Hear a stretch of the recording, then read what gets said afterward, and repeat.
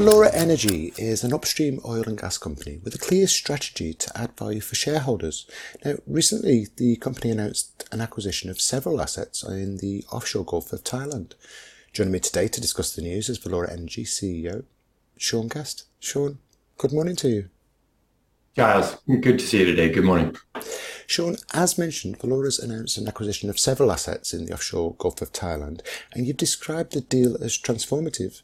What does that really mean, though, for shareholders? Yeah, good question, Giles.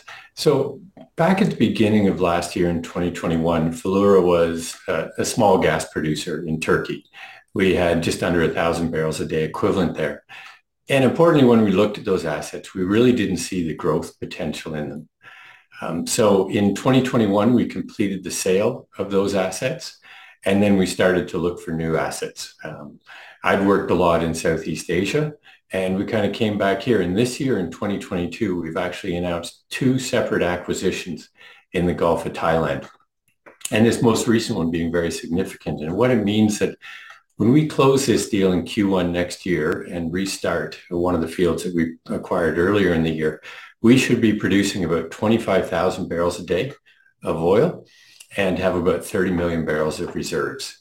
And that should yield about 30 million in pre-tax cash flow a month. So you can see a very significant change from where we were before. And importantly, we've done this without any dilution to shareholders. We've been able to do it without issuing new shares. So very exciting for our shareholders how we've moved from that small gas producer in Turkey to now be one of the most significant players in Thailand. It certainly sounds significant. How do you intend to finance the deal? Well, the upfront consideration is actually very modest at just about $10 million. And then there are contingent payments of up to $50 million in upside oil price. So with the low upfront payment and with Valeura's cash position at the end of last quarter, we can actually fund the actual acquisition price ourselves.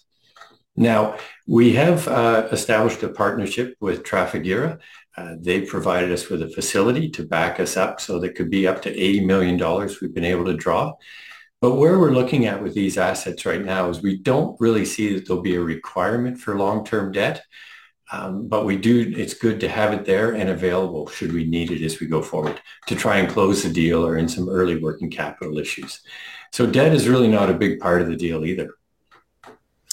So no dilution to shareholders, effectively no debt, and assets that cash flow 30 million per month. Is there a catch? Yeah, that's a question we're getting a lot. And as we've talked to shareholders since announcing the deal, it does come up as to what are we missing? But no, there really isn't a catch. And when we were looking at new opportunities a couple of years ago, what we really saw was a lot of the large international companies are under pressure to really transition their portfolio. And what it means is that globally, a lot of very significant assets are actually coming onto market that the sellers are motivated to sell. And this is one of these cases where you had a seller who this portfolio was not fitting in with what they were looking to do going forward. And in effect, it's only approximately 6% of their global production. So for them, it wasn't a big issue.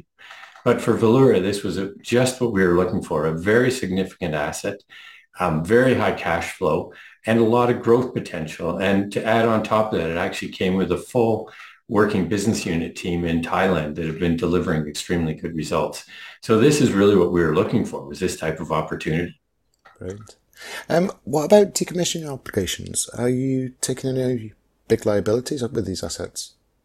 Yes, no, honestly, we are. We do take on the abandonment liabilities that come with these three assets.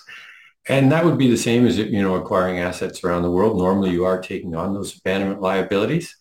But how we're looking to manage those strategically is the first step is the Gulf of Thailand is a fantastic place for being able to add reserves and add production in fields. And that's what we see with the fields that we've just acquired is every year they tend to produce about half of their proven reserves. And yet every year at the end of the year, those reserves are about the same level.